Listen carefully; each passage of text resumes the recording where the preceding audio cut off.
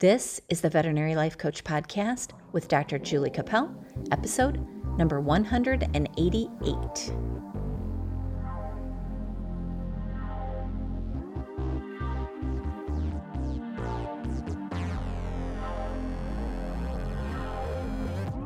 Hello, veterinary friends. Welcome to the Veterinary Life Coach Podcast. Today, I have a wonderful guest for you. His name is Dr. Caleb Frankel, and he is the founder and CEO of Instinct Vet.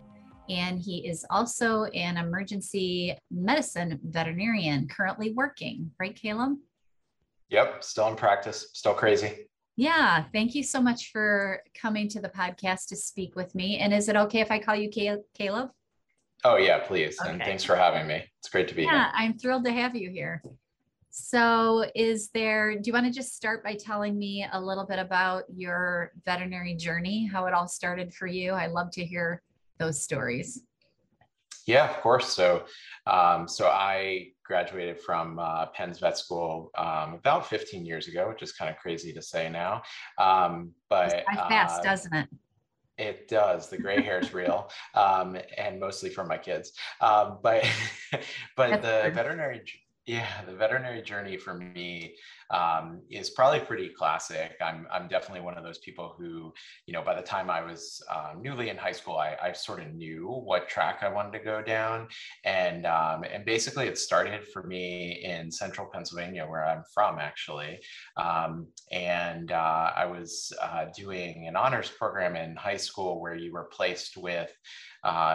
able to be placed in career exploration in the afternoons. I think I was 16 years old, and I love science and I loved animals, and I had nobody medical in my real life. Actually, most of my family was business, and I said, well, combining those two things, maybe I'll check out being a veterinarian.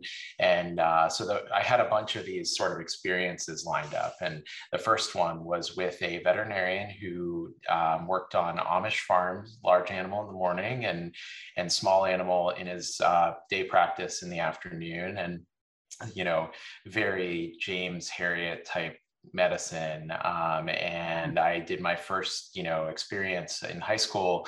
I arrived at like 2 p.m., I want to say, and we're finishing up the Amish farm calls and ended up, you're supposed to leave by like 5 or whatever at the latest. I ended up being there till 10:30 at night. I couldn't get enough. I mean, saw appointments, had emergencies, and that was it for me. Actually, I canceled every other experience and just did more and more veterinary experiences. And I never looked back. I was one of those people who never changed my major. From then on, I had a focus. And when I have a focus, I can usually just figure out ways to execute it. And that's how it all started and led to, going to undergraduate. I went to the University of Maryland, did animal sciences, and then went to Penn right after that for veterinary school. And that's how I got here.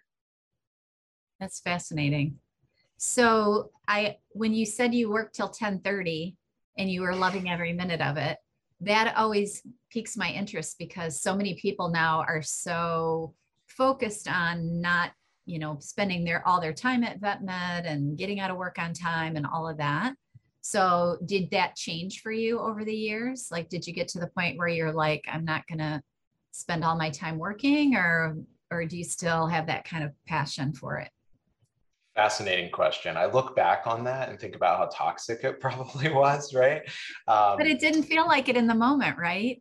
It didn't. It was a little bit of a different time in a different world and a different environment. I mean, first of all, you have to understand his practice where we were was rural, and that means if he's closed, there's nothing, right, for the animals. Yeah, there's no help, right? Yeah. And so, I was there that night late because there were 2 emergencies that we were dealing with, and I was just fascinated by it. And he was a general practice, not an emergency, but this is at a time where there were no emergency centers, literally. He would wake up in the middle of the night and get called in because he was all there was, right? And so, just with that context, there was that. But then to answer your question, as I got out into my veterinary career, 10 years later, I guess, from that experience, I was in a little bit of a different world. I did an internship right out of veterinary school at a small animal private practice. And, it was a mega 50 doctor kind of referral center. And I noticed something. And by the way, in between, I didn't spend much time in veterinary hospitals, as weird as that sounds. I was not the person who was the kennel assistant or the veterinary technician background. I mean, I really had nothing. You started right as a vet. I started right as a vet, and man, would I not recommend it. I mean, the people who did nursing, I have great respect for because they really understood it. I had more of a ramp, right, to figure out the hospital, but I also had a really fresh perspective that challenged the status quo, which I thought was, that's my MO for sure. But when I got out, I noticed right away, because in school you don't notice this stuff. Everybody's working forever, and that's normal and expected, right. And I don't think that should change. Yeah, but then you get out, and I noticed that non-interns were there till 10 o'clock at night, writing records, dealing with their clients, whatever it was, helping with patients. And I noticed that it just wouldn't be sustainable for people to do that for their career. And I actually, that started my software journey, really picking up on this. And that sounds pretty standard these days, but remember, this was in 2008, before burnout was really being talked about in veterinary medicine. People were just recognizing that we had like a problem with things like, serious things like suicide and divorce, and ranking really highly in, stress and anxiety and burnout in our profession. And this was back when it really wasn't talked about, but I could see it coming. And that was part of, how I got so obsessed with software and technology in the ground floor. So when you went through school and you liked this kind of James Herriot career, when you got out of school, you did the internship, then did you go to mixed practice, or did you go to small animal, or what'd you do? Yeah, great question. I went to undergrad at a place, I sought out animal sciences, which is very large animal focused, as a undergraduate major, purposely because I thought maybe I would want to do some mixed animal.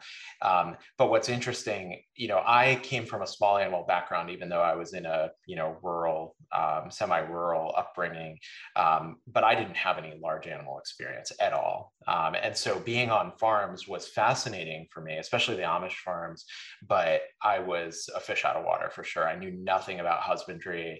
I mean, I had to read about just like why they were doing anything. It was just the basics for me. Yeah. And so I wanted to do an undergrad in animal sciences because I wanted to fill those holes to see if I did want to do mixed animal. And then I got out, even at Penn, I was doing the mixed animal track. Back then you tracked, and I chose both. But it became clear by my last year of vet school that I started liking either internal medicine or emergency medicine. And as it turns out, if you want to be good at one of those things, it really does help to pick your species. And especially for somebody like me, it was the husbandry part of large animal was going to be a real lift for me to get really good at. And I like doing things I'm good at. And so, not focusing on that and adding that layer of trying to put that together with your clinical learning just felt like a fool's errand for me. So I quickly sort of diverted that track, but I love to this day bovine medicine still. Do you? Yeah. I think it's fascinating that you say that, because when I went to Michigan State, and when I was there, I remember distinctly being in my large animal rotation, and we had his name was Dr. Baker, but he was like the god of bovine medicine at that time. And I was terrified because I was a city kid, like I had done some horse work and small animal, but I had no idea about cows. And I remember him calling me into the office one time, and I thought I was going to get in trouble. And he said, why are you so terrified of me? And I said, because I don't know anything about cows. I'm like, I know nothing. I know they're cute, and that's about it. So he was like, well, that's how I started. He said, I was a city kid too. And he said, I had to learn. So he said, you're fine, just relax.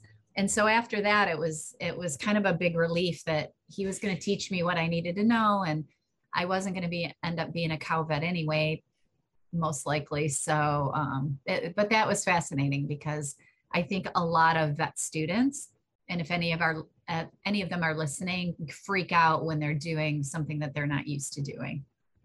Yeah. And it's the same for the large animal students when they come to small. I mean, I remember just bringing them under my wing. They were terrified of working with dogs, some of them, which is like pretty hilarious to me because they would stand up to these, you know, thoroughbred race horses, which that was the part that was terrifying for me. I was just like, what am I doing in this stall? You know, I remember one wild horse. Oh yeah, I remember one experience. You know, at Penn, the large animal and small animal are separate. So they're because the Penn small animal hospital is in the city. Obviously, the large animal is about an hour outside. So when you're outside, you live at the dorms. You know, it's a whole different experience, a whole different terrifying experience for a city kid. But I loved it. But I remember one experience where, you know, in vet school, barely get any, you know, personal time. And my then girlfriend, now wife, came out to New Bolton, and I happened to have a, you know, a single dorm room. So she stayed with me, and I got to show her what we did out there. And she woke up with me, I remember at like 3:30, 3:45, because you have to have your treatments done before rounds, right? And I had so many horses to take care of. I remember that morning, and she was my assistant. And you know, I wasn't sure if we would make it in our relationship after that morning, because she followed me around, and there were times where I almost died with the horses. I mean, you know, but it's like the normal vet school, like almost dying, you know, like you're by yourself, not really trained for it, having to give injections and meds and be careful about it. And, you know, you've been trained, but not to the degree you'd hope. And not that you've been around horses all your life, like you don't know their behavior. And and you're being really careful. And, you know, you're saying things to my girlfriend then that was like, hey, if I, you know, bolt out, I need you to hold this gate so you shut it as fast as possible. You know, it's like, to most vet students, that's normal. You're like, oh yeah, I remember those times. But like, to my, you know, my now wife, she tells those stories to this day. Normal people. Morning. Yeah, it's like, what the heck are any of you doing there? Yeah, it is. It's a crazy, crazy profession, but those of us that are in it, for whatever reason, just thrive on that kind of unpredictability, I guess. Yeah, I mean, looking back, I wouldn't trade it for the world. I know a lot of people who say to vet students, and this actually bothers me a little bit, you know, or to people who are thinking about entering this career, you know, if I had to do it over again, I wouldn't. I feel that makes me so cringy. I feel so lucky that I've been through those experiences. I wouldn't trade them for the world. Veterinarians are very different people because of what we've been through and what we do for animals. By the way, it's not for like Wall Street or whatever it is, right?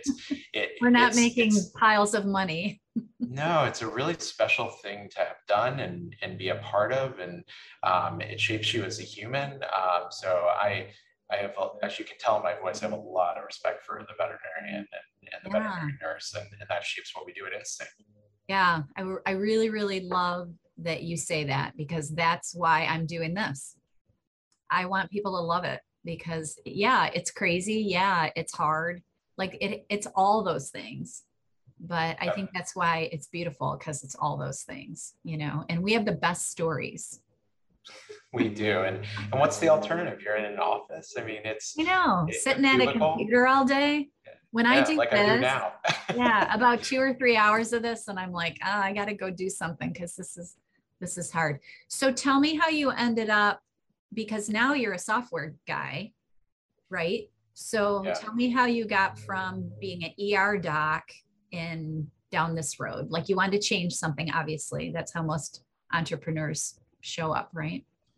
Yeah, this was not the plan. I'll tell you that much. That, you know, I'm a planner, so this is kind of weird for me, because I'm the kid who was 16 years old and knew I was going to vet school. Didn't even know what it would take or what that meant. I probably at that point didn't even know how many years vet school was. We're just going to do it.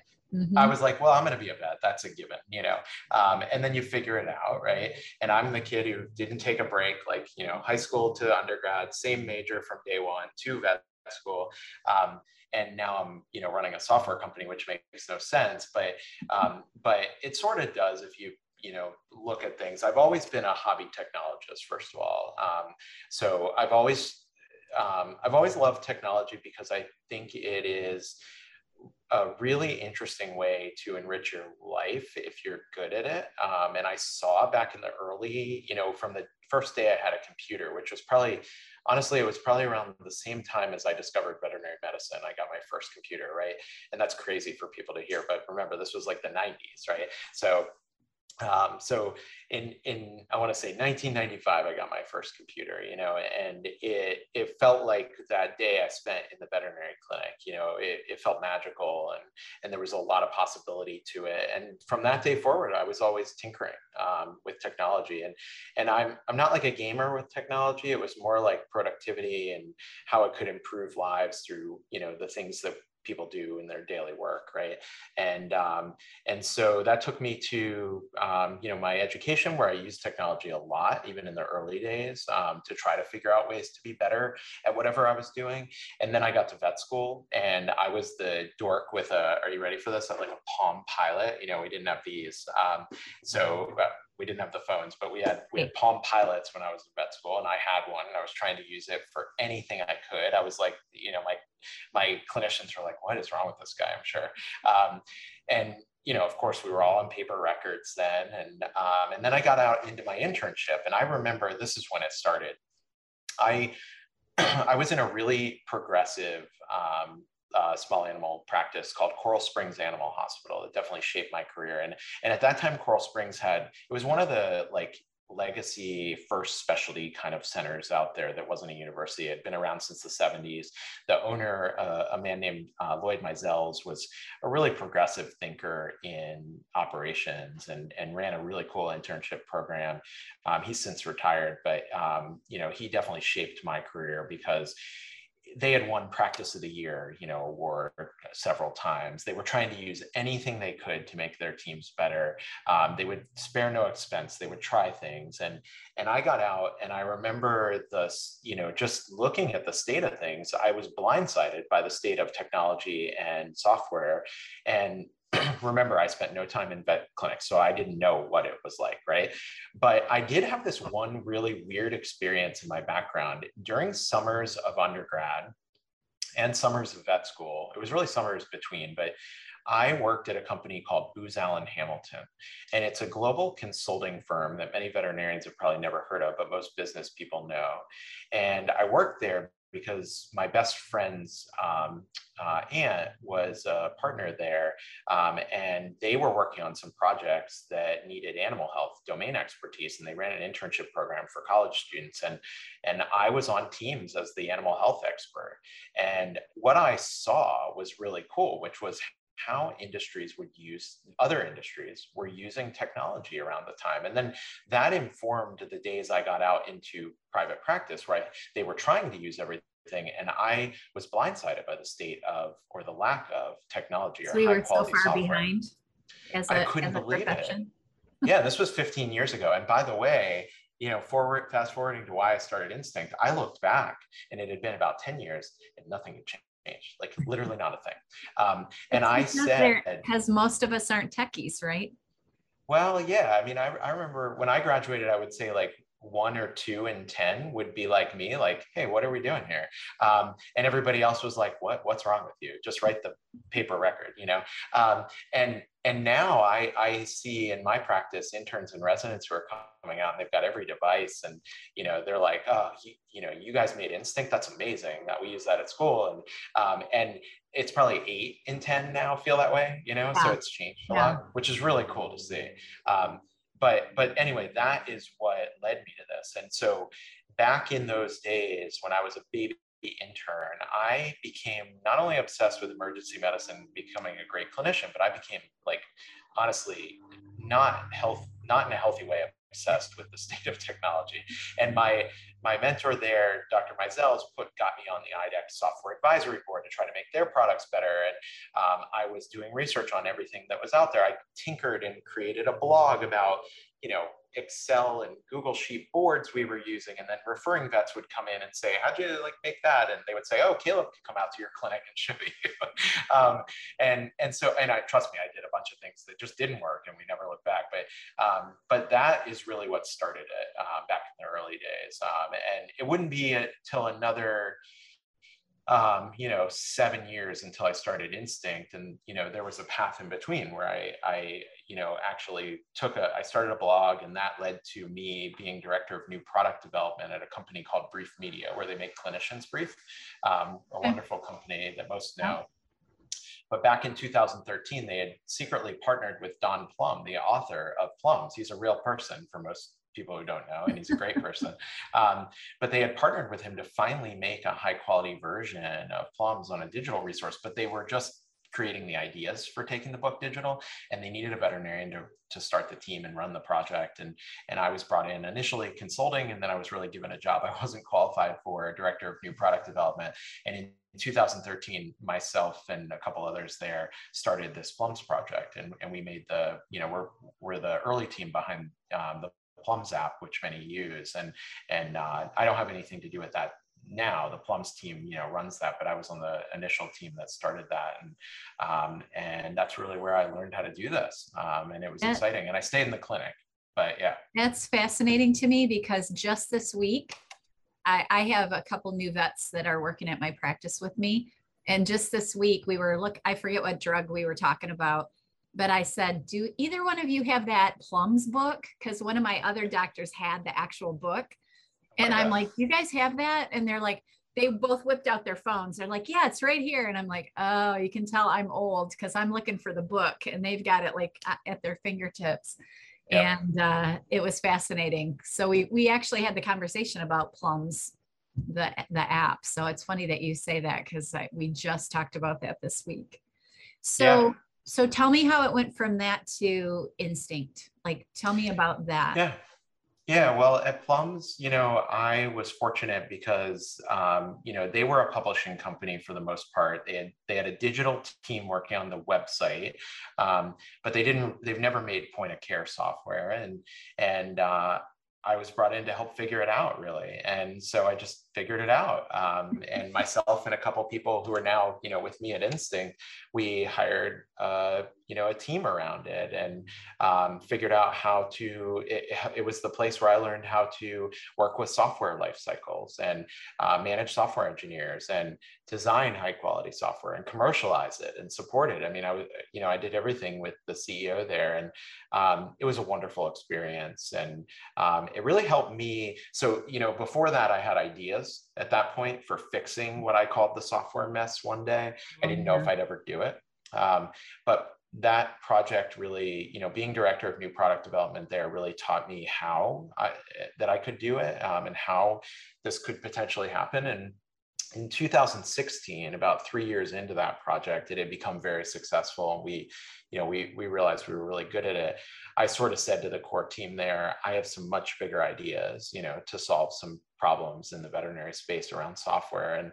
And I had, a good idea of what it would take to do it. And long story short, in late 2016, we decided to work on this as a nights and weekends project out of my basement here in the Philadelphia area. And as scrappy as it gets, we kept I had 3 jobs then. I had my, working as director of new product development. I was in the clinic 2 days a week. And then I was working on this on nights and weekends. And that continued probably for too long, but it was a really great experience. We built a prototype. We figured out what we wanted to do, and we tested it with a lot of key people I had, become really good friends and contacts with in the industry. And we were showing this to big hospitals, and they were saying, wow, if you built this, we would use it. How long would it take before this is real? And so we raised a little bit of money, and we thought we had enough validation for our prototype. And at the end of 2016, we started building the real thing out of my basement, and we never looked back. In May of 17, we launched our, what I call our market entry product, which was a treatment plan. So it's a digital whiteboard solution that connects to other practice software.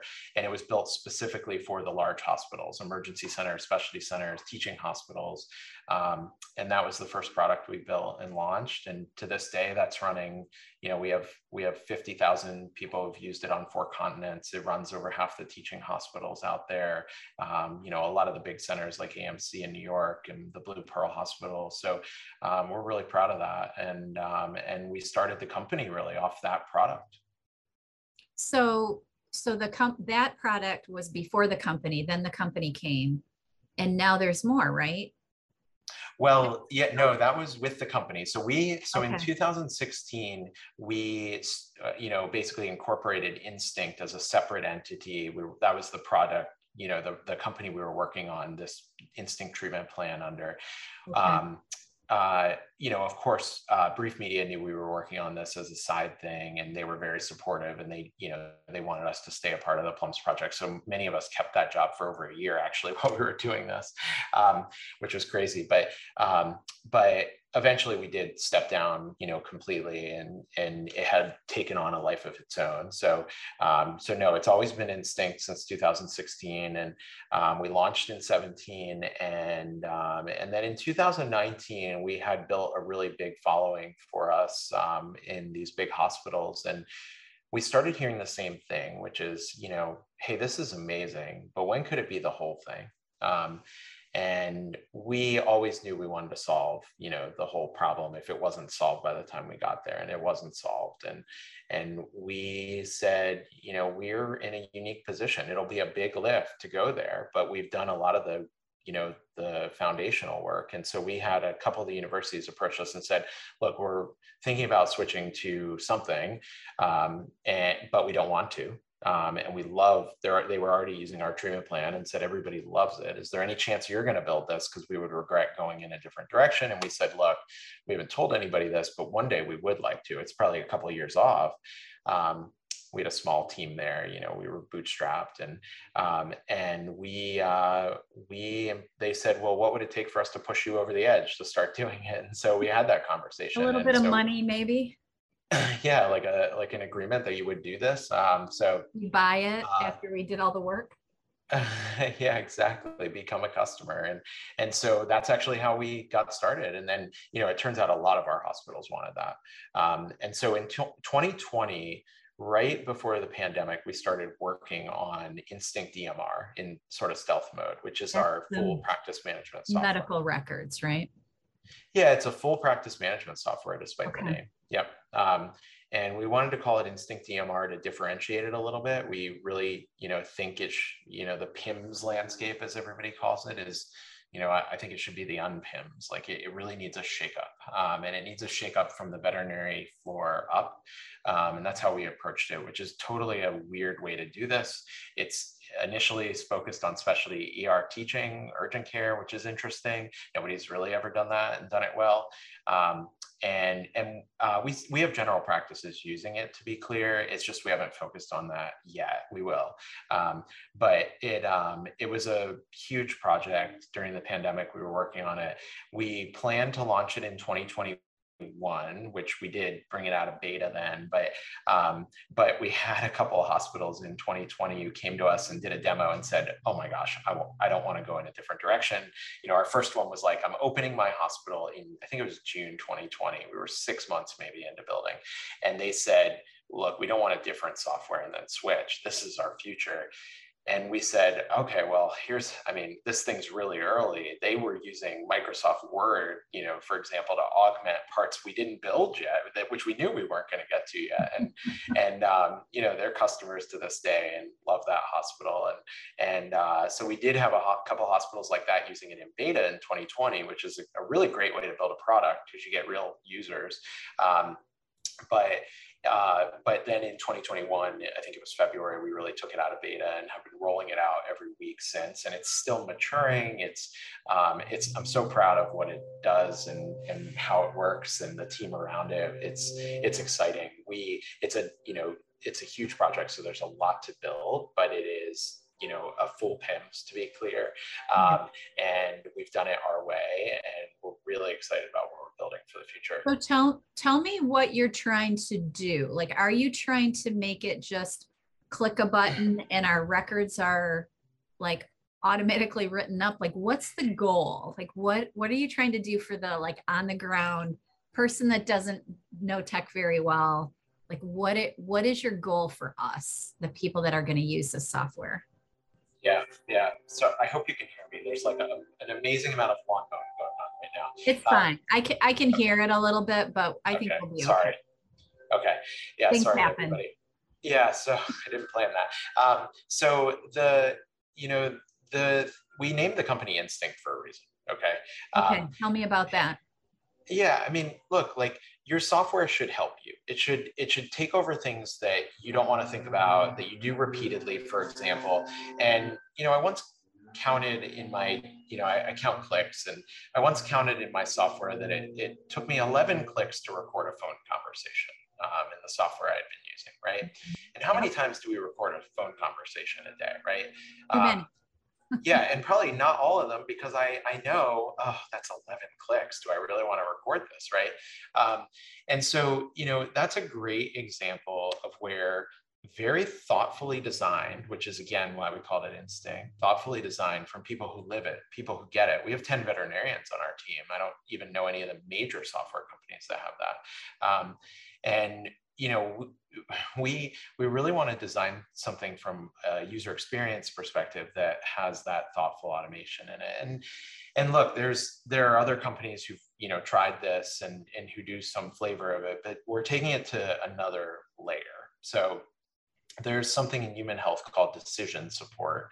And decision support is a fancy word for, you getting help doing what you're doing in your day job at the moment, at the point of you doing it, right? So at the point of care. And we've done something around decision support, for example, from the early days in our treatment plan, which we still offer, and many people, choose to use that software, are connected to a different practice management solution. And in that program and our full practice management system, we have patient safety warnings, which are a great example of what we do that's very different. So here's an example. You go to prescribe a medication or put it on a treatment sheet because you want your nurses to give a dose of, whatever. And Instinct will step in if you put, because we know the weight and the drug, Instinct will step in if you put a dangerously high dose or low dose, actually an effective dose, and step in and say, hey, before you do this, are you sure? Because Instinct detected that you may not want to, right? Right. Maybe you should think again. Review your So math. so we catch thousands of errors at hospitals, which will turn into, patient safety issues, right? Will turn into lawsuits, at minimum, client concerns, right? And so that's a great example of something we do that's super unique. And we have a lot of other little things I could tell you about like that add up to making this, I think, a very special tool for the industry going forward. Yeah, I think if you could minimize the clicks for sure, because when you said that, I was like, yeah, you got to go through like 8 different steps to just enter something in the record. And Yep. that gets annoying because you have to do it so many times during the day. Yep. And then the safety issue is huge. Absolutely. It's huge, especially for, there's this, I lecture to students, and there's this, ever-changing amount of medical knowledge that veterinarians need to keep up with. And it's the same in human health. And I think, the statistic, I don't have it in front of me that I use, but there was a study in the NIH that the doubling rate of medical knowledge in the 1950s was 50 years. So it would take every 50 years for the medical literature to double, right? And in 2020, they estimated that it was down to 70 days, 70 days. Just how can you expect an industry, a practitioner, to keep up with that kind of medical knowledge? And so these are the things that we are trying to think about, because software should be way more.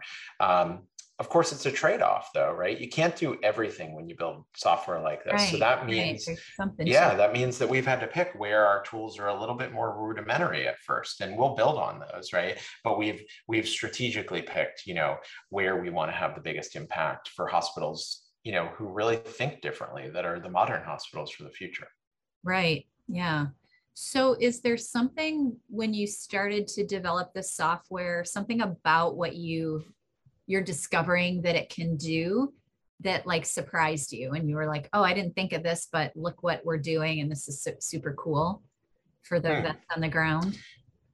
Well, in the early days, I will tell you, we had 2 missions that we were trying to do with our software. One was help practitioners be more efficient and happy. So, staff efficiency and staff happiness, which turned into like a really important thing. and number two was why we're all here, patient outcomes, right? But we added in a third that, we didn't realize we were doing this, but now it moves the needle. And as it turns out, that's why a lot of, hospital groups buy our software, and that is capture mischarges. So mischarges are really, sort of our third, reason for existence. And for those that don't know what that is, veterinary medicine has this weird problem that nobody really understands outside, but we don't bill our clients, right? Like a human hospital. In a human hospital, you bill your clients and you have a different problem, which is collections, getting them to pay it, right? Most veterinarians don't have that problem, but what we have instead is a mischarges problem. And that means we do all these services, but because we bill at the point of care, we don't ever capture all of them on our invoice. Right. Yeah. And what we found is our software completely automates the doing of a thing, because the staff doesn't want to do it anywhere else. They want to do it here because it's got calculators and plums and the safety warnings, and it keeps them organized. And so when they do them, it automatically bills for them. And in our treatment plan, it does a great job because we integrate back to the software in most cases. But in our EMR, it just blows it out of the water because it's one thing.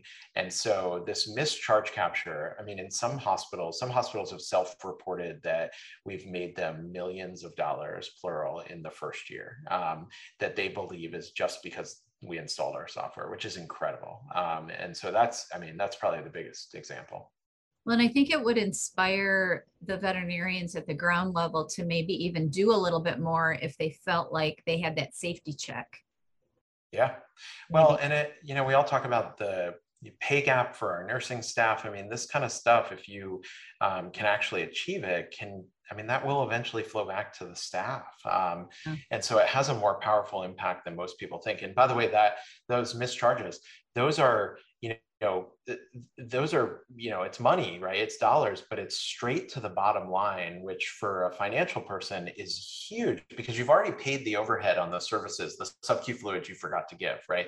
You've already paid for the supplies, you've already paid for the staff. If you actually capture something you weren't, it not only goes back into your pocket, but it goes to the bottom line, which means, if you're looking at valuation of your practice, that extra $1 million is actually whatever the multiple is, 10x in terms of valuation. So it's a huge amount of money when you actually consider what it does for them.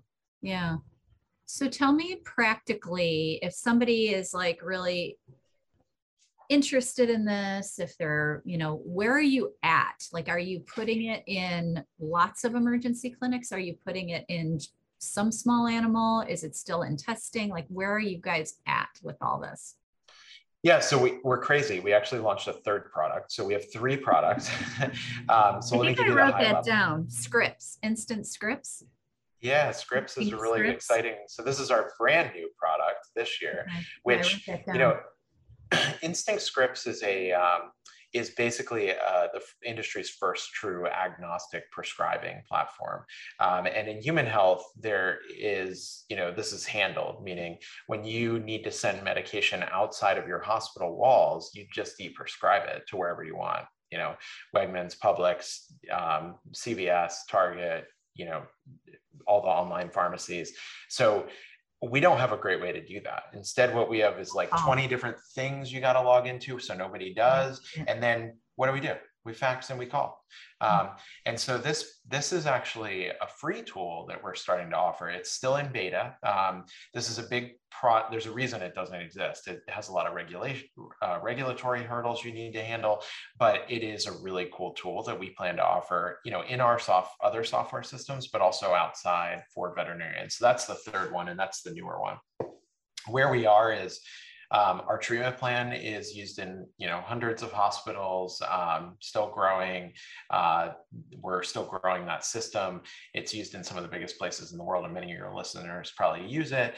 The EMRs are really our future, the full practice management software. We will always offer the treatment plan separate, but the EMR is rolling out every week in specialty, our urgent care centers. We do have about 20% GP, and it's a complete system. It can handle some of the biggest hospitals. I think we're over 50 now fully on it, rolling out this year. And then, and we have at least another 50 signed up and waiting to be rolled on. And then we have then we have our scripts product, which is pretty new. So hopefully that gives you like a landscape. Yeah, it does. So when you're going into a new hospital with the EMR, DMR product, how do you encourage them to change? Like the biggest pushback we get in our hospital is whenever we buy a new piece of equipment or we change something, like the whole staff like pushes back because they have that fear of change. And that's one of my most fascinating things that I like to talk about because it slows us down so much. Change management is fascinating to me. So yeah, I mean, change is hard for any human, right? And so then you get a group of people. The best to talk about is like, I actually think it's a bigger change to go from a paper treatment sheet to a digital than switching EMRs. Like, well, I went through that with my practice. Yeah, that is very difficult to just let go of paper and be like, and feel like everything's going to get in the computer. Yeah.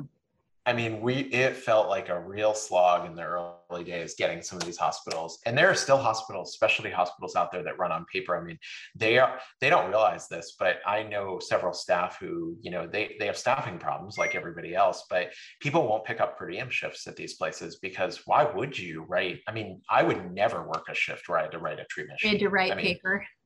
Yeah, that's like a deal breaker for me. I don't care if it's instinct or whatever, but I'm not writing paper treatment sheets. Like this isn't 1995. So it just is crazy to me. But these places have a change management problem, right? And I get it. You know, change is hard enough, but change in a veterinary clinic is really difficult. And by the way, it's usually for the right reasons. I talk about this concept of, you know, I lecture also on this, you know, change management topic, so I could go on all day, but I'll tell you one, you know, tip I give hospitals, which is cater to your dinosaurs. And cater to your dinosaurs, I developed years ago. Dinosaur does not mean the old people. That's what people think I'm talking about.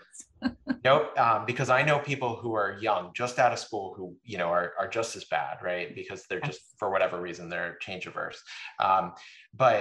I'm talking about the people that if they don't adapt, they are going to die. They're not going to be surviving in this industry or whatever they're doing, right? Because the change is coming, right?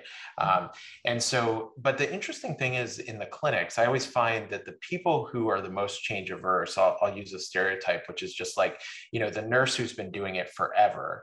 And he or she tends to be like, if your pet's sick, they're the ones you're bringing your animal to. They're the good ones, right? They're the ones you want taking care of your staff, right? Yep, they are your dinosaurs. You can picture them, right?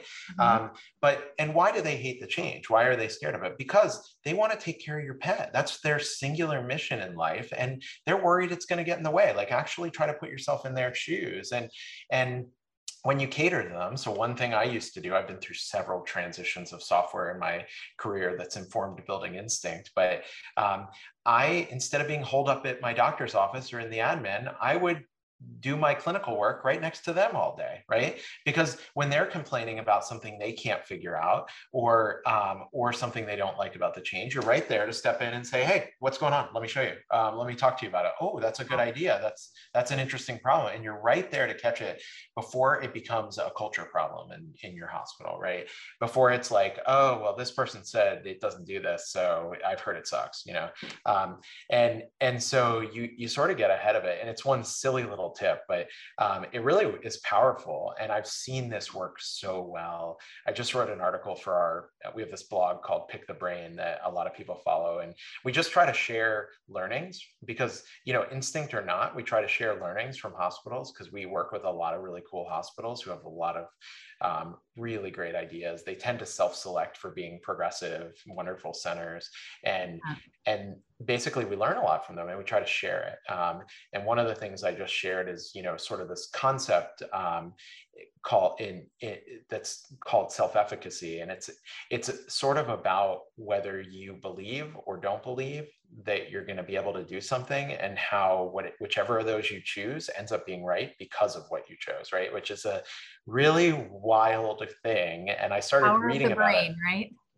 Yeah, I have a friend who's in the industry who has a background in philosophy, and I was talking to him about this concept. It has real science behind it. A lot of people get scared to hear this stuff, but he was talking about the power of it in change management, and I started dissecting some of our go lives that go well versus don't, and usually the common denominator is a strong leader who leads with the self-efficacy approach, and I got to go to a go live at a place with one of the best leaders I know in the industry, and seeing her lead the team through a transition to Instinct EMR was illuminating for me because it went so well, and I know why. It's how you frame things to your team, how you lead. And I talk about it in this article. So it's a fascinating topic. Yeah, I love it. It doing this for so many years and being through a lot of change, it's really fascinating. The people that will get right on board and want to try something, and then the people that don't, and how do you get everybody to turn that ship? Yeah. So is there anything else that I don't know to ask you about Instinct that you can share, or do you think you have it? Yeah, I'll just tell you, I mean, as good as our software is and is becoming, we are so excited about the future. We really think it's just starting. But I'll tell you this, the special thing about us is not our software, it's our team. Our team is incredible. Yeah. And it's what makes Instinct special. We're sort of this really interesting mix of half technology people and half veterinary people, veterinary experts in the industry. We've got CVPMs on the team. We got 10 veterinarians. We have veterinary nurses, people who are managers in their past life of hospitals. So it's a really incredible team. And as it turns out, support. I mean, when you ask our hospitals what's their favorite thing about our software, even though it's, so they love all the features, it's our team. We have live chat. So, they feel like they're part of the team whenever they have an issue 24 hours a day. And we've got hospitals in, as far away as Hong Kong. So it's like, it's a hard thing to do, but it's a really important part of building what we're building. So I'll just give a shout out to our entire team. Yeah. And that's the truth in any business, right? Is having the right team and having the right support is what it's all about. Yeah. Well, it sounds really interesting.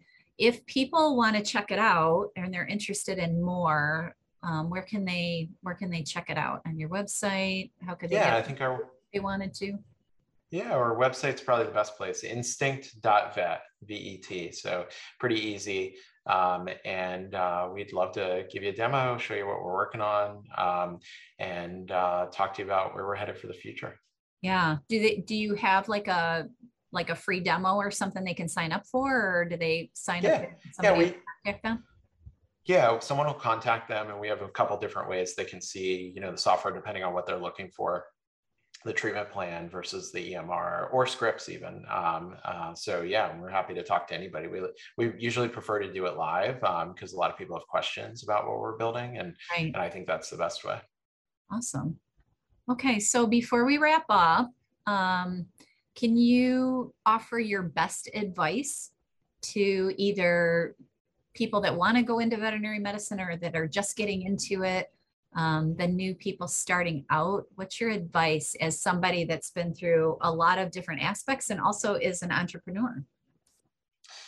Yeah, I get this question a lot from the vet students where I do lectures, and they're my favorite ones to talk to. But I think I'll give two pieces of advice. One is you're the generation that is going to fix the, whatever you want to call it, well-being part of veterinary medicine for the practitioners. And I always tell people, you get out into practice and people are just, it's a culture of life comes last to a detriment. And it's, it's incredible. But you have to break that. And one of the things that I started doing midway through my career was really protecting, getting home on time. And, a lot of people looked at me sort of sideways in the early parts of my career about that. But the truth of it was I worked really hard to find ways to be efficient. I wasn't on Facebook. I wasn't on, whatever during the day. I got my job done. I did a really good job, I think, on most days. I helped my colleagues and I got out on time. But I wasn't there to, sort of stay because a colleague who is more senior than me isn't as efficient as I am and get out. And that's the way this culture is going to be fixed, honestly. Now, we're practitioners. At the end of the day, you can't leave people high and dry. That's not what I'm talking about. There are plenty of days where you have to be there, especially in the emergency room. But you're the generation that's going to fix this mentality.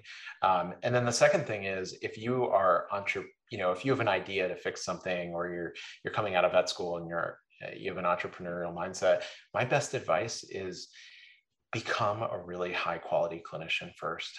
It's a really hard thing to tell people because a lot of people want to go right out into a business or into industry.